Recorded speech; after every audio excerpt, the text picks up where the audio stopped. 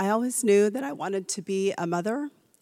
I wanted to be called mama, mommy, mom, or as I always said in my teen years, mother.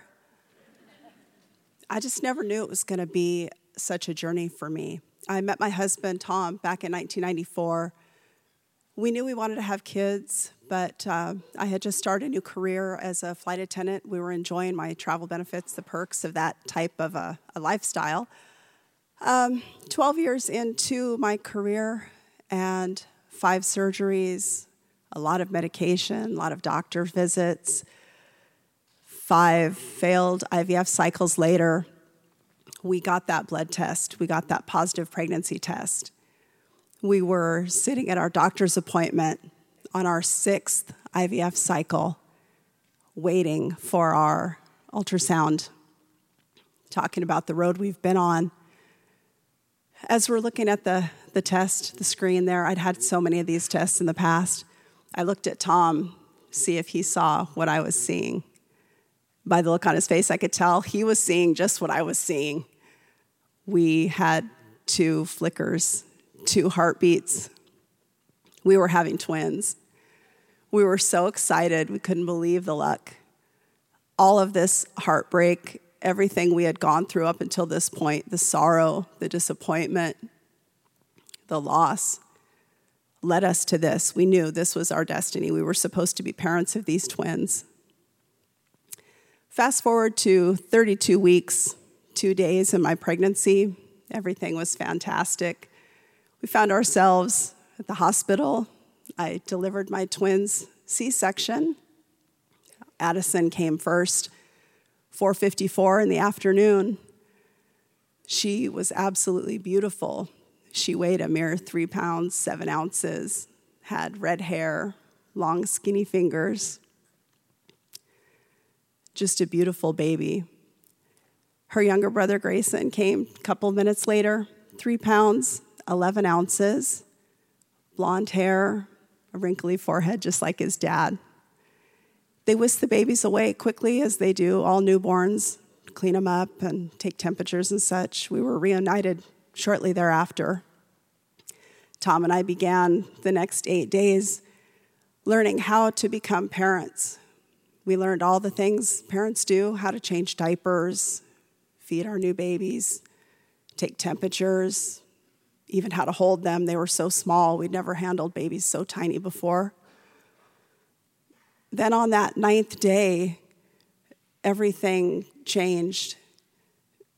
Grayson was in distress that morning.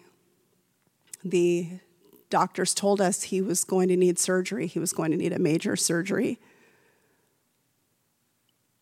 We had no idea that 12 hours later, we would be standing at his isolette, watching the staff, the nurses and doctors, administering CPR to my son. As we stood there, they were not successful. They were frantically disconnecting the wires and cables and monitors from him. They handed me him and said, "Terry, now it's time to say goodbye." I stood holding my son,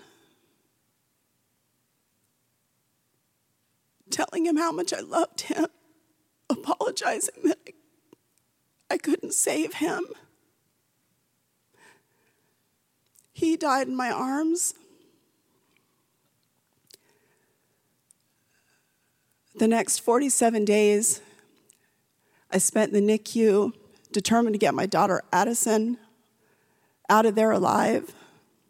They didn't know what had happened with my son, why things had gone bad so quickly. I took notes of everybody that came and went, all the drugs they had administered, what time, what staff, any tests they had run. None of those things mattered. On that 47th day, we finally were able to take Addison home. She was able to pass all of their requirements to be discharged. We got her home. Tom and I started our routine of caring for a newborn. She was less than 5 pounds. I felt I could do this. I could go through the motions. I found myself standing one day, washing bottles, looking down at her in the bassinet next to me. I just started sobbing. The pain from losing Grayson was there every minute, every single minute. I needed somebody to help me with that pain. I remembered when we discharged, they gave us some paperwork with the numbers, if you need any help, that type of thing. I didn't pay any attention to it at the time. I just wanted out of there.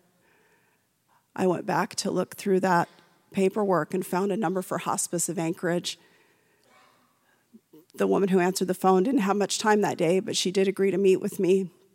Once I was sharing my feelings with her, she stayed with me for hours and let me just vent all my confusion, my love for my daughter, my pain for my loss of my son, the confusion of how to deal with this and move forward in my life. She introduced us to a program, Forget-Me-Nots, for parents who've lost their child. We started attending meetings that next week. And through that program, we've met some of the most amazing people who really understand. They've lost children. They understand what we've been through, what we're going through. They've given us hope. They've given me the understanding that there is light at the end of that tunnel.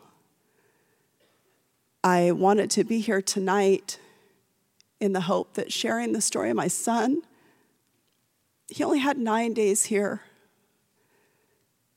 but he was a member of our community. And I'm hoping that his memory will stay with each of you by hearing his story tonight. Today is December 5th, 2017. My twins are 4 years old today. I want to wish my baby girl Addison a happy birthday.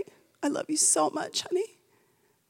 And to our little love, Grayson, we miss you every single minute of every single day. But the happiest birthday to you as well, honey. Thank you.